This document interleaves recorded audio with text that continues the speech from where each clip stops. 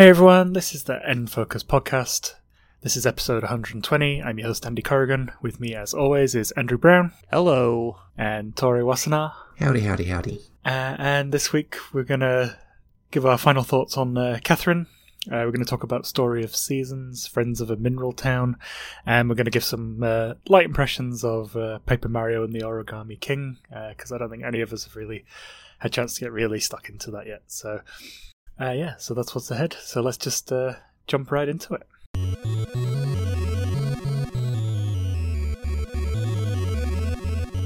Okay, I finished Catherine just the other day. Tori, have you finished it? Yes, I have. Well, one playthrough. Okay, cool. I'm going back later. I noticed from our last discussion I was getting different questions to you. I don't know if that was based on my decision making. Oh, okay. Probably was. I Yeah. did not get the kids question at all. The other thing I wanted to talk about is I did get to some of the yikes moments that we discussed briefly because you were ahead of me when we were talking about it last week. There was the bit with Johnny where he says something about same-sex couples, which was a bit alarming. I think over the course of my playthrough, I'm conscious that we might have different scenes as well at this stage. He was definitely portrayed as a homophobe quite a lot in my playthrough. Yeah. Whereas, the others sort of, they don't really shut him down, although I think Vincent is the one who is more, tolerant of that situation. And there was also another bit, which is part of the new content, where Vincent reacts quite transphobically at one point. Did you see this scene? Yes, I did. Cool. So the thing that struck me, aside from my initial shock, was that he, in my playthrough, he at least, the second he reacted, he realised what he'd done and he tried really hard to put things right, even blowing off, things that were more pressing in terms of the story. Did that play out the same way for you? Yeah, he was remorseful. Yeah. And he chased down the character in question and or was trying to, and he skipped out on his fiance and all this sort of stuff to try and sort everything out. I thought that was a good reaction, and I felt like they were getting at that the bad reaction to make a point about how you should react or to make people think about it. That's what I get from the intent. He acted in an exaggerated way that I think the writers thought that the audience would react, because when that was revealed, I was surprised as well. Definitely not, trying to talk on behalf of trans people or of the trans community, but my impression was they had an intent to make people think about their own reactions to that sort of thing, and I thought that came across pretty well. I don't know if either of you two are into Deadly Premonition at all. No. Yeah, so the sequel came out last week, and the big story was that there's a trans character in it who the main character sort of comes to the defense of and does a big speech about being pro-trans, and then undoes it with some of the follow-up discussions where they dead name the person and keep misgendering them, which the developer Swery has responded to and said that wasn't his intent and he's going to try and fix it to fit more along the lines of his vision, which is good. So this Catherine situation that just struck me as the inverse of that, where the bad thing happens and then the character tries to fix it rather than Deadly Premonition's way. Yeah. Apart from that, I thought the game was really good. I enjoyed the story a lot. It did, because it's the otherworldly stuff. I did feel it got a bit silly, where I was hopeful some of the resolutions would play out in the real world rather than in the Persona style. Oh yeah,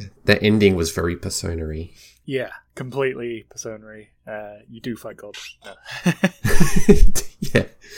Yeah. So a good game overall. Just a couple of caveats. It is entirely possible that the Johnny situation that never, no one ever shuts him down. Maybe that happens when other decisions are made. I don't know. I haven't also figured out who's a viable romance option or whether that's all set in stone. Yeah, I'm not sure yet either, especially with the way that it all plays out. Yeah. So the reason I'm actually not playing it again is because my wife was watching it and was absorbed the whole time and wants to play it and do different selections. So Oh, fair enough. I definitely recommend it. Just a couple of caveats that it touches on some tough subjects. Some it deals with well, some it doesn't even try to acknowledge. So. Not much Switch news this week other than Donkey Kong Country landed on the Nintendo Switch Online app, one of the best platforms ever made. I think it still holds up pretty well. Andrew, did you jump into this? I think I saw you playing it. Yeah, I beat it. It's okay. It's not the greatest. Tropical Freeze still my favourite in that series. Yeah. Still light on news, still waiting for a direct, still waiting for any sort of announcement on what Nintendo stuff we can expect before the year's out. Still no clear idea on how COVID has affected those development schedules or their production schedules.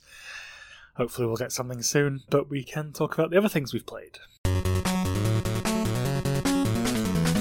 So, Andrew, you weren't expecting to play this, but the publishers were kind enough to send us a code for it, and my history with this genre is not particularly good, so you took it on. That was Story of Seasons, Friends of Mineral Town, which I believe is a remake of Harvest Moon GBA game. Well, that's complicated. Let's talk about that. Yeah, please talk about that, because I am forever confused about what is happening with this series. Let's do a brief history of this series, because I like this stuff. If we go all the way back in time, 25 years ago now, when Andy and I were still kids, there was a game that came out for the Super Nintendo called Harvest Moon, which was a farming game, where you inherit a farm from your grandfather, and you move there, and it's really run down. It's not a great farm, but over the years, over the in-game years, you build it up into being this really successful independent farm that makes a lot of money, and you ingratiate yourself with the town, and you get married to one of the women who lives in the town, and it was a really unique game for the time, even though now that description probably sounds familiar to you now if you've been following indie games lately, but I'll get to that later. But that game saw a sequel on the Nintendo 64 called Harvest Moon 64, which made the game look better, obviously, and really beefed up the systems and beefed up the relationship systems, so it became much more of a social sim, whereas the first game, you just talked to people and things just happened. It wasn't much of a social sim. Now, Harvest Moon 64 was very difficult to find, especially in the West. It didn't get many copies made, but they made a port of it for PlayStation 1, and that game ended up being called Harvest Moon Back to Nature, because when the port started, the series creator was involved in that port, but then he had to go away and do something else, as I understand it, and the team that remained working on the port kind of remade the game into this entirely new thing. It was still the same basic idea, but the characters and the layout of the town were redesigned. But this was the game that became iconic as far as, what Harvest Moon is and what people think of when they think of the Harvest Moon series. Back to Nature on the PlayStation 1 is kind of the start of what the series really built its reputation on. A number of years after that, there was actually another remake of Back to Nature called Harvest Moon Friends of Mineral Town on the Game Boy Advance, which was, again, the same basic game, but it was redesigned with more sprite graphics versus the graphical style that was on the PlayStation 1. That was followed by a half-sequel called More Friends of Mineral Town, which actually let you be a woman and let you romance some bachelors instead of bachelorettes. From the reading I've done in this past week, it sounds like Friends of Mineral Town is where this series popularity, really built itself with kids today who think back fondly on the Harvest Moon series.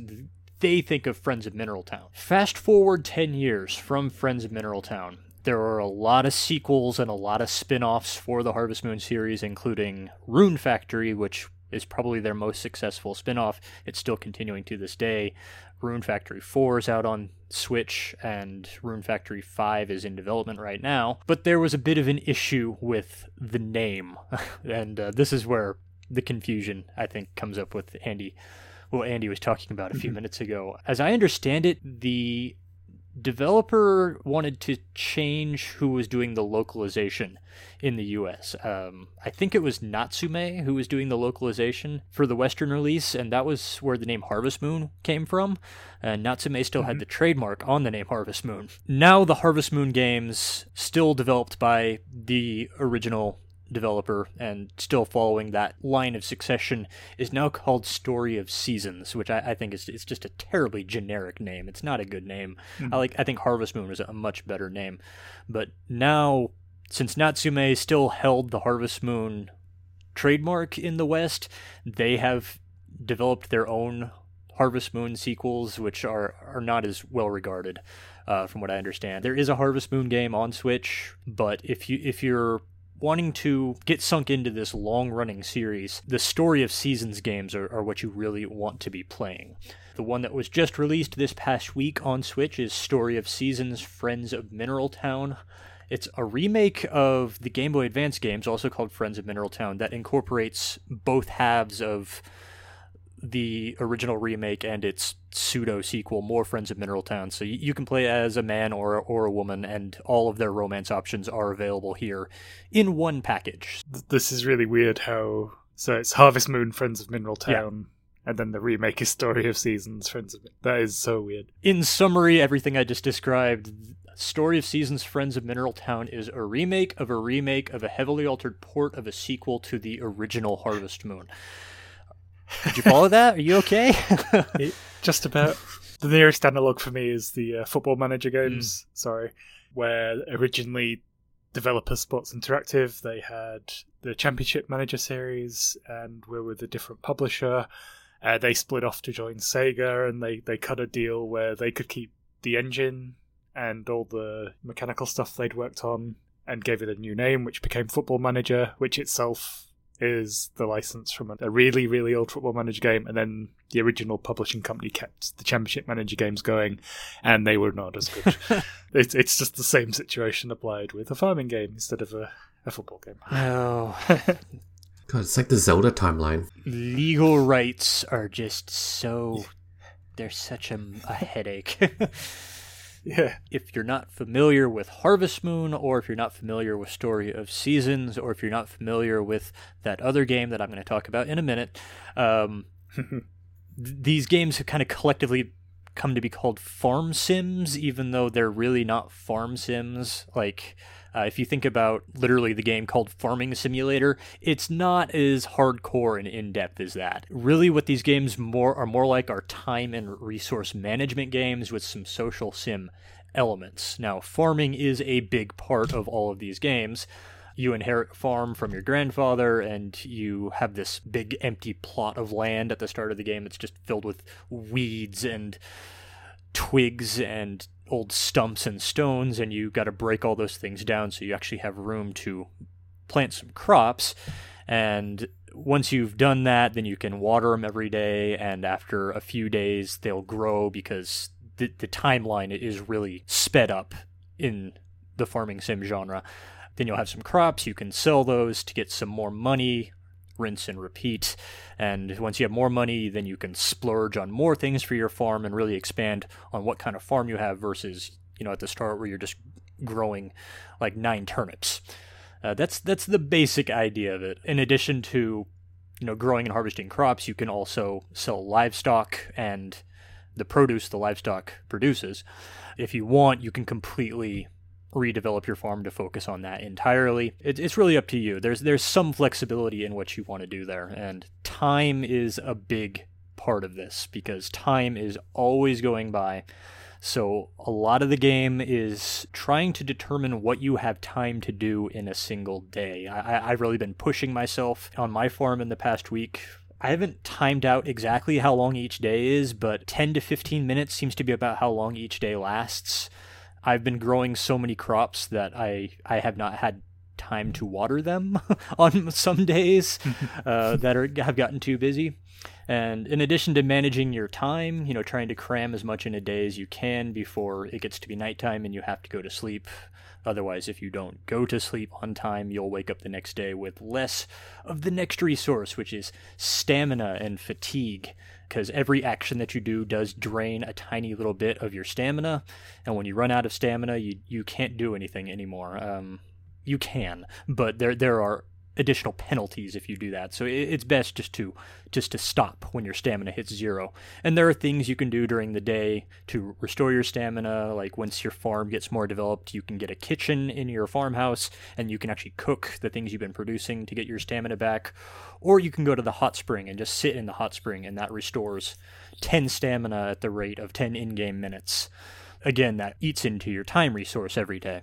No matter what you're doing in the game, that's kind of what you're doing, is you're trying to balance the amount of time that you're spending and the amount of stamina it costs you to do it, to accomplish the most that you can in one day. And everything you're trying to accomplish is all farm-themed stuff. One way that you can really improve how well you're using your stamina and how well you're using your time is by upgrading your tools. The better your tools are, then the more they can do for a lower stamina cost and for a lower time cost. Like at the start, your watering can, you can water 1 square. After you upgrade it, then you can, it's sort of like a charge attack, and you can actually water 3 squares at once, which costs a little more stamina than 1 action for 1 square, but it actually, as a net, costs you less stamina, and it also costs you less time. So upgrading your tools is a big part of increasing the amount that you can do in one day. At the start of my first year in spring, just using the basic watering can, I could barely, do like 6 fields of crops, 6 little 3x3 grids of crops. And now in fall, with my much better upgraded watering can, I have 16 actually that I'm doing, which takes most of the day every day, but I'm managing to do it, and the profits have been worth it. Each year is divided into 4 seasons. There are 30 days in a season, and what there is available to grow changes to season, except for in winter, where you can't grow anything. So winter is really your time to chop down some trees and smash some rocks and visit the mine to get the rare resources. That way you can really upgrade your farmhouse and your farmland and your tools. Now, the other part of the game is making friends and romancing the bachelors and bachelorettes in the town. And this eats more into your time than into your stamina, because it takes a lot of time to run all over the town talking to everybody, but it doesn't actually cost you any stamina, which is a nice quality of life feature, because if you've used up all your stamina, you can at least still develop relationships with people in town. Every member of the town has a relationship meter that you can build up by either talking to them every day or giving them gifts every day. And I'll talk a little bit more about the gifts in a second, because they get creepy. But anyway, but then some of the people in the town are your bachelors and your bachelorettes, and they can be further enticed to want to date your character and eventually marry your character, and then they move to your farm, and then you have a kid. How that happens is you basically have to memorize the schedule of the person that you want to marry, and you have to follow them all over the town and talk to them a lot, and you have to give them gifts every day to build up that meter in the background that's represented by a heart on the character that changes color the more they like you. Basically, you're stalking this person. Like, it makes sense from a game side of understanding things, like a game design side, especially in the simulation sim, which is so often really just pictures representing numbers that you're building up.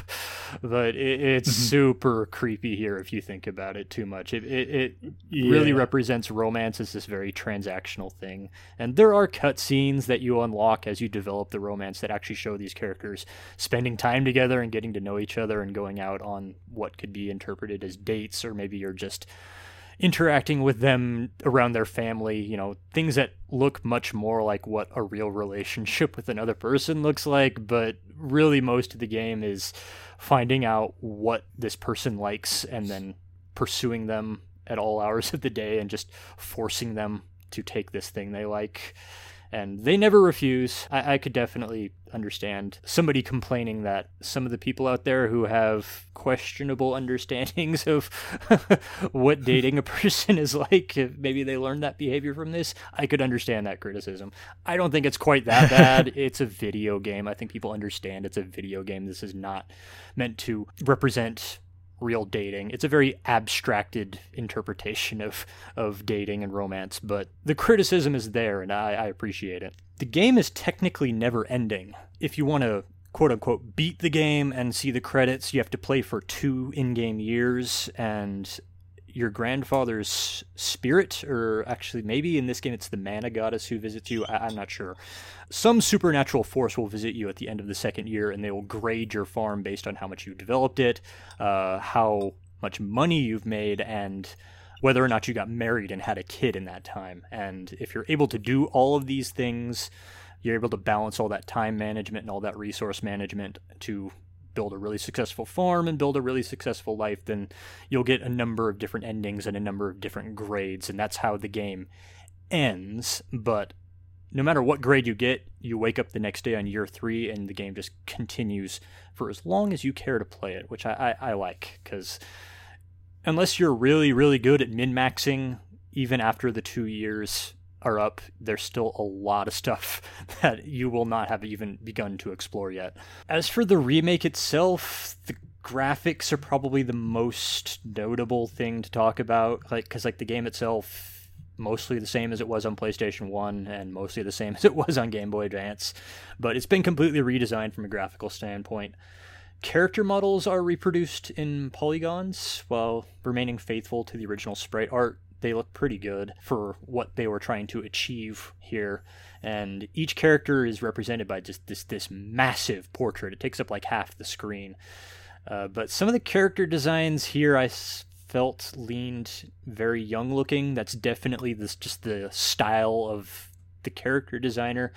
But it didn't always work for me. Like one bachelor, like that you're supposed to consider this person as a serious romance candidate that you're going to have a kid with one day, appears to be about 10 years old.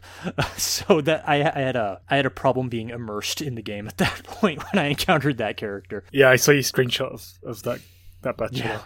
Yeah. And yeah, part of me wonders if it's just with like the GBA graphics. Was it like, the old top-down Zelda, like basic sprites with the big eyes? Yeah, they're trying to expand on that, and it, that inherently makes things look younger or more cartoony. I think so, but like I was doing some research on the older games in the series, especially the Rune Factory games. From what I've read, apparently this is a criticism that some people have had about several characters in this series. Like, that kid is 10 years old. You should not date them. But anyway, and I completely skipped over this bullet point, but this is very important. All potential partners are available to both genders here, and there's no lame best friends ceremony for the same-sex couplings.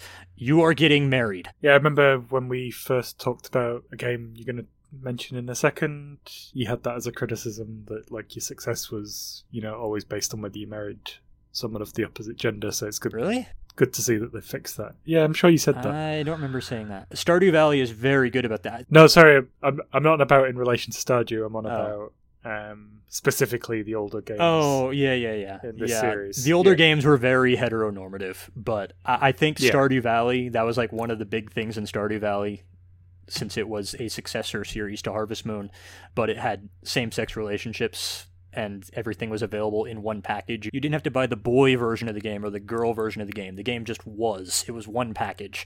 I think Stardew Valley's success is a big reason why Story of Seasons is the way it is now. But also, going back to the graphic discussion, which is what I was supposed to be talking about, there's a very poor use of space here. This, again, might be related to being based on older games, especially a PlayStation 1 era game, but everything feels so overlarge and forgettable. There's huge buildings. Like, each building is 2 or 3 screens long. The characters are not that big. Like, they look like ants inside these rooms. It just makes all the spaces feel really empty. And when you're outside, like, there are long, empty pads with just nothing to look at. Now, a lot of this is the time resource management part of the game. Like, it's supposed to take you a while to walk around, but there are ways to do that without just having long empty hallways just filled with completely generic trees. But that's the choice they went with. I'd forgotten about this. This came roaring back this week because I've been sinking myself into this game. This is a very difficult game to just play one in-game day at a time. Like, there's something Civilization players talk about where they struggle with just playing just one more turn. It's like, just one more turn. And then 3 hours later, you're still playing the same round of Civilization. I had the same thing here. There was a day last week where it was like 10 p.m. I was like, I'm pretty tired. I think I'll just do 1 or 2 days in Story of Seasons. Then I'll go to bed for the night. And at 3 a.m., I was still playing. Because it's just built that way. Like I said, each day is 10 to 20 minutes long. So it's super easy to go, I'll just play one more day. And then 5 hours later, you're still there. Now, do I recommend this game? The price, for being what it is, this is a very faithful remake of a PlayStation 1 game, of a Game Boy Advance game, and this is a $50 game, and that's kind of hard to swallow with Stardew Valley, which is this game and more. Like, Stardew Valley has a lot more features and a lot more content to it, and it's continuing to receive updates which are completely free over time, and it has multiplayer, and it costs $15. And this is a highly biased personal preference, as revealed with all the retro games I've been playing lately, but I think Stardew Valley's 16-bit inspired graphics look much better than this game does. This game looks very plain, very boring. I prefer Stardew Valley over and over and over in this. But there is the nostalgia factor. If you've played Harvest Moon Back to the Nature, or if you played Harvest Moon Friends of Mineral Town, I think you would still get something out of this, because it's a very faithful remake, but remade with more options as far as your romances and with more modern graphics, and it's in high definition. It's on the Switch, which is great for portable play. I think if you were a fan of the older series and you played them, I think you might still get something out of this. But if you're a new player to the farming sim genre, Stardew Valley all the way. That's my feelings about this. But it does have me hooked. I'm going to keep playing it to the standard ending at least. And it's got me interested in Rune Factory 5, which I was completely ignoring up until now. Now, when Rune Factory 5 comes out, I'm going to be playing it, because this has totally got me back into the company is called Marvelous, who makes it, and it's gotten me totally back into their version of the farming sim. I love the Switch for how many genres that I'd sort of fallen off, that I've revisited just because something's appeared on this platform, and it's just sparked off a whole thing for me. There's like racing games, platformers, the whole jazz. My problem with these games is completely just frozen by choice. So when Stardew hit Switch, like famously, I must have played like an hour or two, and I just could not understand what I was meant to be doing, if what I was doing was the right thing. The whole seasonal thing just stresses the hell out of me, and I just bummed out because I couldn't be bothered doing that, and just played something I knew. Well, there's no right or wrong. Like in Stardew Valley, there's no right or wrong. If you want to just do fishing and make all your money from fishing, you can do that. If you want to grow crops, you can do that.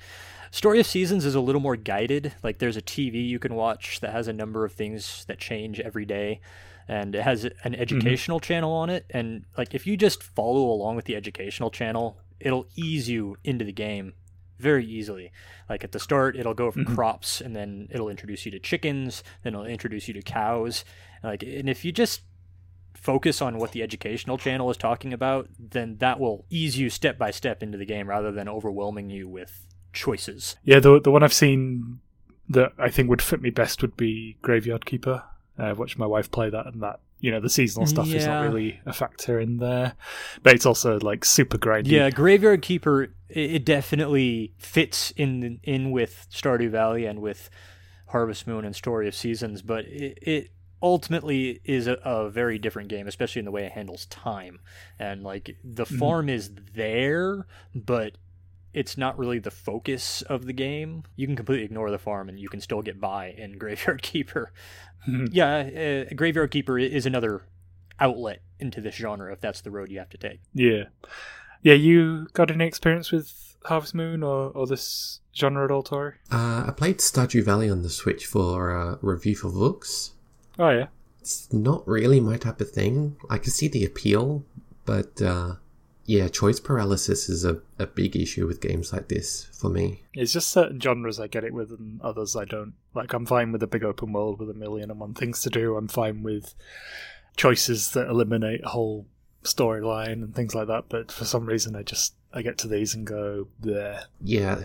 Never had that issue with other stuff, so yeah. Just before we move on to the other games, I'd sort of I got a bit turn-based strategy gamed out, so I've abandoned Chroma Squad for a little bit. And I was trying to find something just quick and easy to play on my light for bedtime, so I had grabbed Sushi Strikers for like under $10 the other week. I put that in, I played it for like 2 hours and just decided it wasn't for me. The story did nothing for me, and the puzzling is okay, but you can tell it's absolutely geared for a touchscreen. Yeah. Like, the physical controls are awful. I played the demo on Switch, and I was like, this is clearly a 3DS game that's been ported to Switch. Yeah. So that got thrown out, and now I'm playing Puzzle Quest Remastered instead. I'm not far enough into that to really cover it. I'm still in like the training missions, because I'm just playing it, 10 minutes before sleep sort of thing. Should we move on to the big release this week, which, as we said last week, would just be early impressions. We're all at different stages of the opening. I was playing it all this afternoon. My controller died, so then I came in to play it in my other room where my spare dock is, and that controller died too, so I just gave up at that point. Paper Mario and the Origami King. This is the latest in the Paper Mario series. I think it's important that we all describe our history with this franchise. I have none. So this is my first Paper Mario. And I think, Andrew, I know you're a big fan of Thousand Year Door, which is the one everyone points to as to what they want Paper Mario to be. And I get the impression that, where a lot of people are where they're falling on this one is based on their experiences historically. Tori, have you played any Paper Marios? I've played them all since Super Paper Mario and the Wii. Oh, okay. Was that a popular one? It's very divisive. I loved it. It's not as divisive as the most recent one, Paper Mario's, though. Yeah. No.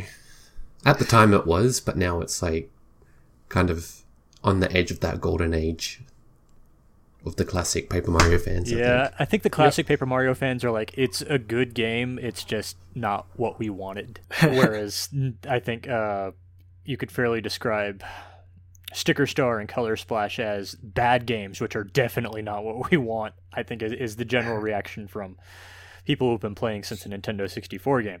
Let me just run by my impression of what the series was. So the early ones were absolutely RPGs, and then the recent ones have been not RPGs, and this one fixes apparently a lot of problems that people have had with the previous games, but not the RPG element. Is that right? Yeah. Mostly, yeah.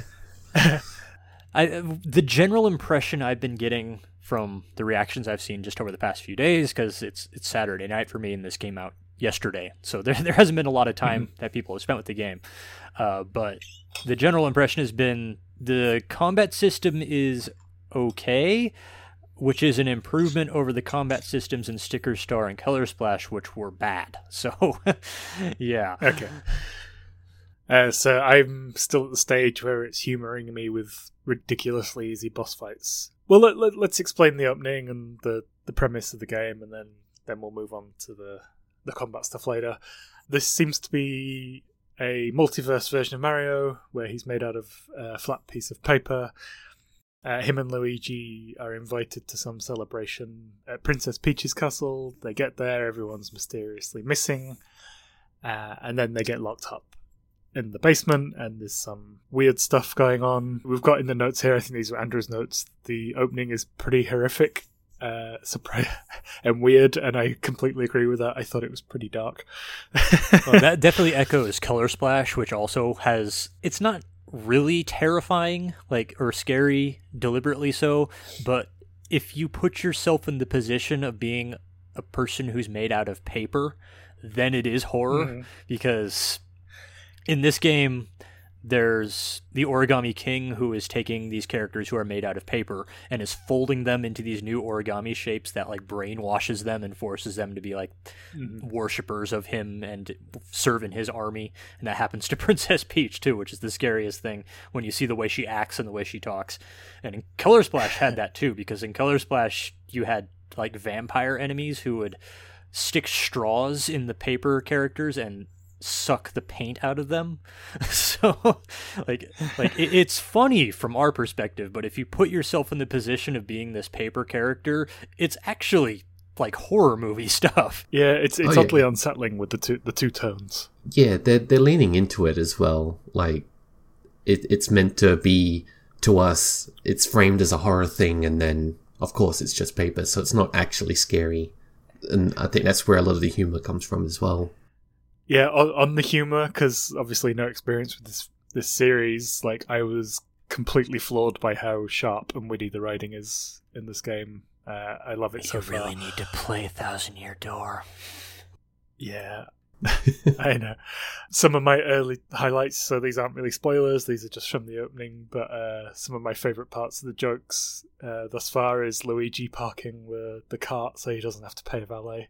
The bit where they first get locked in the castle and Luigi runs to the door and he's like, you know, what good's a door if it's locked and I can't get through it? I know what I do in this situation usually. I turn to Matt.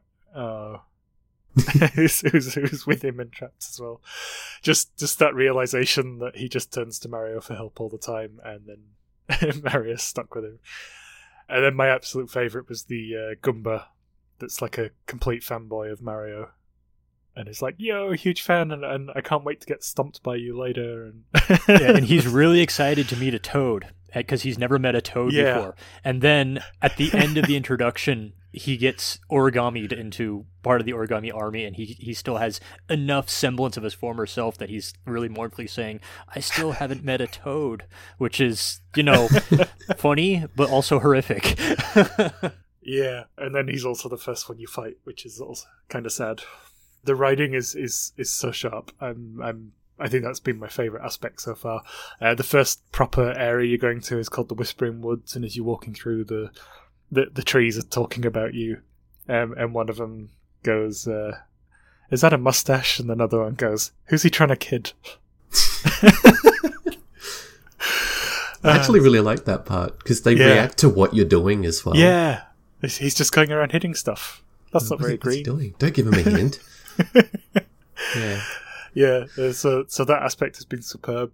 I'm definitely not deep enough into the systems to say, do they work or not in context, but I can talk a little bit about it. The combat kind of plays out a little JRPG-ish. You touch an enemy, it takes you into a circular arena, and here the fights play out more of a puzzle. There's a big circular arena, it's split into rings, and when the enemies jump on, they'll sort of scatter around, so you've got this countdown, so you've got time to sort of maneuver these rings so you can get the enemies in place to best take advantage of your area of attack for each of your moves. To begin with, at the moment I've only got the jump and the hammer, so the jump, if you've got all 4 enemies in a row, Mario will jump down them all. If you've got the hammer, you can set them up in a block of 4 in front of you, and that helps with the strategy element. You can also do like a more powerful attack with timed button presses. It's not really let me run free with that at the moment. It's not really at a challenging point. I know both of you are a little ahead of me at different stages, so I assume that gets more involved pretty soon. Kind of jumps up pretty rapidly, like 1 or 2 zones ahead of where you are. Okay. Yeah, and I've not seen any rhyme or reason as to when it gives you 2 moves and 2 attacks. I think it's how many lineups you do. It's how many groupings you need to make when you're solving the puzzle, because every turn, all the enemies semi-randomize themselves on the board, and you're supposed to shift the squares they're standing on around this circle by sliding them up and down or rotating the ring around. How many moves you can make and how many action commands you can make depends upon how many groupings you're supposed to ultimately have if you successfully solve the puzzle, which every so often I find one that I'm like, what the heck am I supposed to do here? I can't figure this out. But for the most part, I've been able to solve the puzzles. The timer is a worry for when it gets a bit more involved. It'll give you an option to spend coins to buy time, literally. Which is part of the reason the game force feeds you so many coins, and this is a common thing in the Paper Mario series, really. Color Splash did that too. It just gives you thousands and thousands of thousands of coins because it wants you to spend them. Mm-hmm. Just on the coins thing, I think I had 10,000 coins before I could even spend any. I gather in this, because, the old games were RPGs, this one kind of isn't. You don't really get any experience from the battles, other than you only get coins, which is, you use that to buy time or other items, I'm assuming, at some point. Yeah, later on you can buy powered up versions of your basic tools, because your basic tools are your boots and your hammer, like Andy said, but after a while you'll need iron boots. That way you can jump on enemies that have spikes on them that will stub Mario's toe if he tries to jump on them, and you can buy just more powerful hammers. But these have limited numbers of uses on them. So this is again echoing something that was in Color Splash. It's a refinement on that system. But Color Splash, you had cards that let you use each ability, but each card you could only use once. So a big part of the game was getting a lot of coins. That way you could go back to town and buy more cards just so you could attack, which was really dumb. And literally the final boss, I lost on the final boss because I ran out of cards, and there was not really any way to attack if you didn't have cards. There was this roulette system, but literally that was your only option if you had no attack cards, was you had to play roulette to determine if you were even going to deal damage that turn, and then it wasn't that much damage. Let me steer me away from how bad Color Splash was, but anyway. I need the context, so you can go nuts. Thank goodness this game just has boots and hammer, which are basic tools, and there are some enemies that your basic boots won't work on, but you at least have something to work with at all times because your basic tools never break. Broadly on the combat, I'm enjoying it so far. I do like the fact it's a puzzle rather than traditional turn-based combat-y thing, because that's what I was expecting, with the series history. Or what I'd heard about it. A common thread I'm seeing in reviews of people who have played the entire game, a common thread in all these reviews is complaining that the puzzles started to get repetitive after a while because solutions started repeating themselves, and it's the same basic thing from beginning to end. And it does mix things up a little bit with some of the enemy varieties you run into, but at the end of the day, all you're really trying to do is either line enemies up into a row of 4 or into a 2x2. I mean, that's the entire combat system, and I'm concerned I'm going to feel the same way as them. I'm going to get to the end of this game and I'm just going to be sick of solving these puzzles.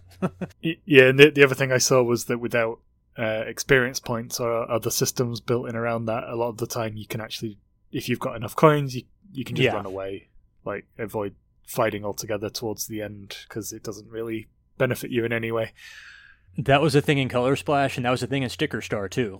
Sticker Star, it was especially bad in that game. It was the people who made it didn't even understand the point of having RPG combat systems.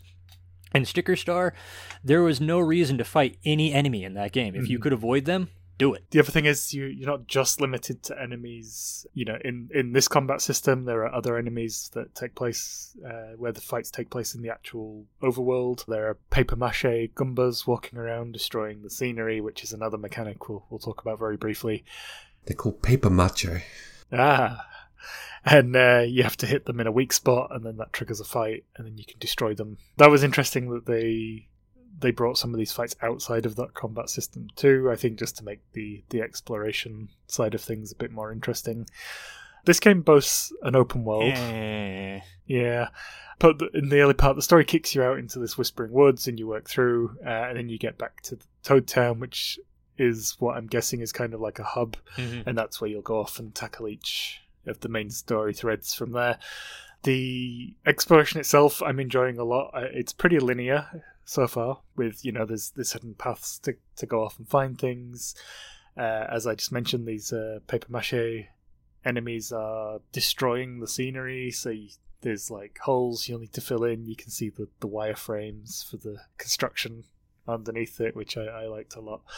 There's lots of little hidden cool things to do and find. There's lots of toads in trouble that have been mildly assaulted or folded into other things that you can find and help. So, like, some of the early ones, they're disguised as bugs. So you use your hammer to knock them down a bit and then hit them to unfurl them. Others are just crumpled and you need to hit them with the hammer to flatten them out.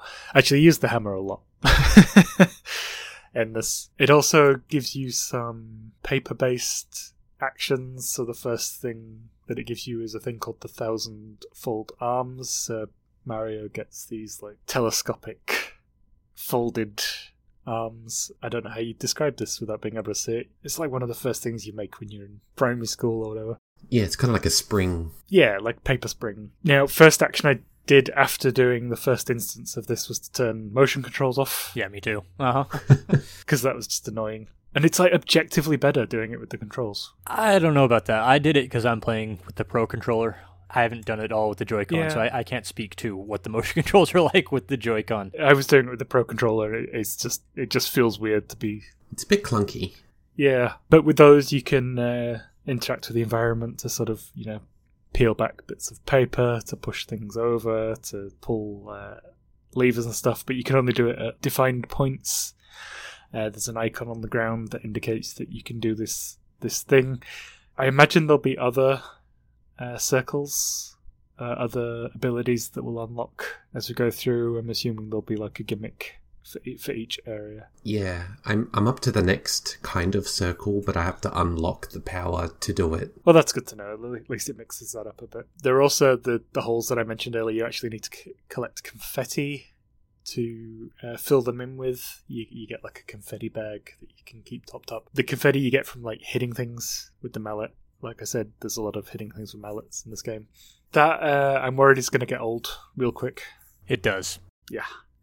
And it seems that each area has a number of holes to fill if you're a completionist. Yeah, like the holes, they don't add anything. Like if you ever played like a Metroid game and you've ever gotten to the final area and there's still doors that are locked by missiles, and you've ever wondered, why do I need missiles to open this door when I needed another special ability from a boss you can't fight till the very end of the game just to get here? What is the point of this missile door? What does this add except added time? That's very much the same thing with the not bottomless holes. Like, there are holes in the scenery that you have to fill in with confetti, and you have to make sure you have enough confetti to fill in the holes. So you have to either go fight enemies because they drop a lot of confetti when you win the battle, or you got to go beat on trees to make it drop confetti. And if you want 100% completion in each area, you've got to find all the holes and fill them all in. And like, some of them give you coins, which is nice, but it feels like filler. Yeah, literally filler. Sometimes it's to solve puzzles, sometimes it's to progress, but it really just gets in the way. Yeah, there's a lot of pointless holes, but I've hit one or two where it's hidden a path or an item or something, but that was one of my first concerns, was I hope I don't have to do this throughout the entire game. So yeah. As always with Mario, there's always question blocks. It wouldn't be a Mario game without them, so there's plenty of those hidden around. Again, all I'm getting mainly is coins. I've got a few items which I had to rehydrate in the spring in the woods and not had cause to use them yet. So there's a fire flower. I think you can use that in combat instead of doing the line jump. I have not once used a fire flower. Yeah. I've got like 12 of them now. I've never used one. I actually ended up using on Spinies when I accidentally lined them up instead of did them in a hammer block. Yeah, I could see that. I might have done that too, but I've not had a reason to use a fire flower, so I just haven't. Yeah. So we've got on the notes here, companions. I'm not there yet. I assume you get party members because there's an option for it in the menu. Yeah, and party members are a long-standing Paper Mario tradition. He's always got somebody with him, but sounds like you two haven't gotten that far yet. No. I met Bob-omb, that's his name. His name is Bob-omb, and he's a Bob-omb. And he kind of sits in the middle circle with Mario, and at the end of every turn he will attack one enemy for 20 hit points, which in this game is a lot, but it's nice. one enemy. So Bob-omb is explicitly, like, his character is he's lazy, so a lot of the times he's actually sleeping instead of attacking. He hasn't been a very impressive RPG companion. I imagine you'll get more as you progress. I would be surprised if you didn't. Well, why would it have a whole menu option for it if you didn't? Yeah, the toads also... they should double back on that. So you help these toads, the more you collect, the more benefits they can give you in combat. They can cheer you on. I haven't had calls to use it. I've used it a couple times. Actually, I really like this. This might be my favorite thing in the game, like, is collecting the toads. As I talked about with finding Alolan Diglets in Pokemon Sword and Shield on the Isle of Armor. It's very much in the spirit of finding Koroks in Breath of the Wild. Would not surprise me if it was directly inspired by that, and this is going to be a thing in a lot of Nintendo games going forward, is just finding these little things hidden in the environment that power you up the more of them you find. But I especially like, because when you're in combat, that circle arena that you fight in is surrounded by stadium seating, and the more toads you have, the more full that stadium seating is. And this is actually a callback to the Thousand Year Door, because it had the same thing. The combat in that game was set in a theater, and you had a toad audience watching you, and, like, the better you performed, like, they would support and cheer for you, and they would throw things at your enemies if they didn't like them, or they would throw mushrooms at you. It's the same kind of idea, but you can also spend up to 1,000 coins to get your toad supporters to come in and attack enemies, and they might solve the puzzle for you, or they might give you a healing item. It's a pretty fun idea. Of all the things in this game, this is the one I'm most enthusiastic about. So I think that pretty much covers the early part where we are, and the exploration. I do get a sense that you'll get reasons to return to old areas. There's a puzzle that I could not find the solution to, so I assume I'm going to come back later when I've got a new ability or something. Seems like it's got enough for me to find enjoyment in the exploration, and the combat so far seems fun enough. It's just that confetti filling the not bottomless holes thing, which is my only concern. So far, obviously not final thoughts. Andrew, you were apprehensive because you were such a huge Thousand Year Door fan. Step in the right direction, but not blowing you away so far, is the impression I'm getting. Yeah, for the most part. Like, I had already resigned myself to this not being the successor to the Thousand Year Door, because I think if it was, they would have been much more upfront about that in the marketing for it. Like, this is more like the Thousand Year Door. It's what you people wanted. Now stop yelling at us, please. This is further refinement on what they've been doing since Sticker Star and Color Splash. I don't hate it yet, but, I gotta say, I was enjoying myself, in as much as, that's not a profound thing to say that I enjoyed myself. I enjoyed the first half of Color Splash, too, so, like, there's still plenty of time for me to turn on this game. But early impressions are maybe they finally got it right with this new style of Paper Mario they've been insisting on doing, even though absolutely nobody wanted it, and almost everybody who says anything about it is like, we don't like it. They want to do their own thing. That's great. Maybe someday they'll finally get a 5-star game out of it. And Bug Fables came out this year, so I can't complain too much. If they're not going to make this the RPG, at least continue Mario and Luigi in some form, because I really like that series. Yeah, for me, with no history, I like it a lot so far. I talk about BT and Nintendo a lot on this show, talking about things like Yoshi's Crafted World and that last Kirby game that came out, whose name escapes me at the moment, Star Allies. Those are enjoyable games, but not great games. So far, I feel like I'm enjoying this a lot more than I did those games, even though I came out quite positive on those. I feel like this is going to be one that ends up better than average for me, but I'm like you just said, there's plenty of room for it to turn and take a nosedive at some point. Tori, how are you on this one at the moment? Yeah, well, I agree with Andrew. This feels like a refinement on this sort of new era of Paper Mario. It's meeting expectations. You'd hope that it would exceed expectations, because it is a Nintendo game. It's a first-party property, but it's pretty much everything that I expected, and that's fine, I guess. Just want a little bit more. I can't feel that this would have been like their main announcement for the year at all. There must be something else that we're waiting on. God, I hope so. Yeah, it was probably something that was supposed to be announced at E3, because Nintendo still does E3, even though none of the other publishers seem to care anymore. But yeah, E3 didn't happen. So I'm sure there's something due out in fall. We haven't got our yearly Zelda game yet, so... Yeah, if it's Breath of the Wild 2, I am going to explode. You will be able to hear me, like both of you. Like, I'm not talking about over the internet. You will hear a distant sound, and they'll go, oh, Andrew just exploded. Breath of the Wild 2 must be coming out.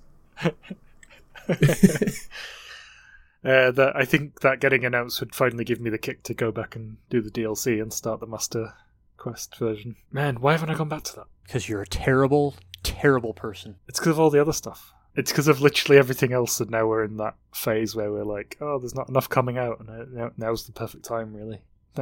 Thanks, COVID, I guess. Of course, we'll update everyone with continuing views on that as we all progress in the coming weeks. So yeah, I think that's it for this episode.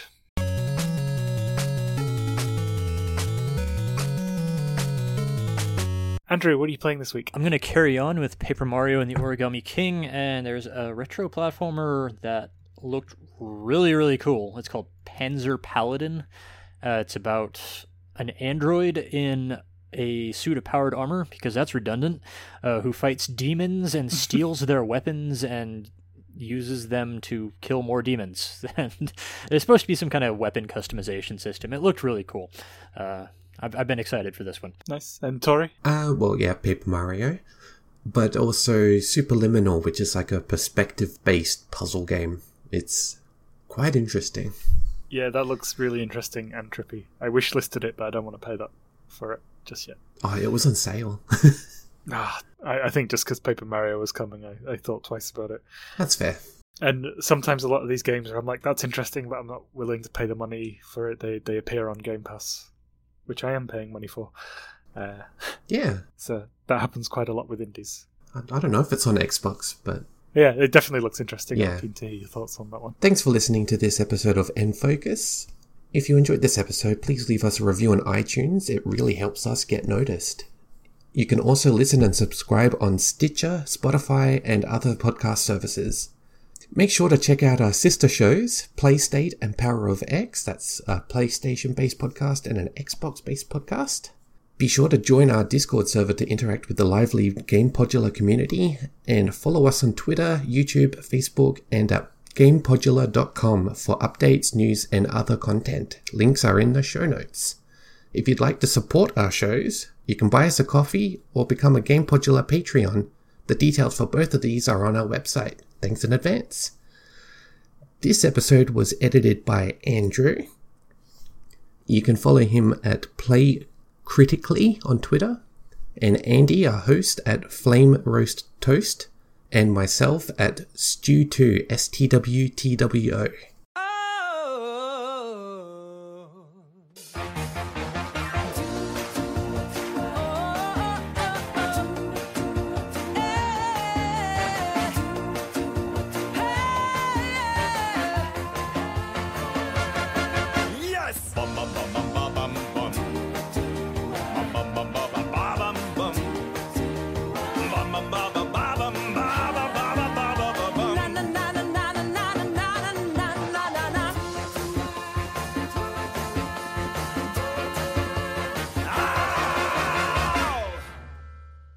Fear death.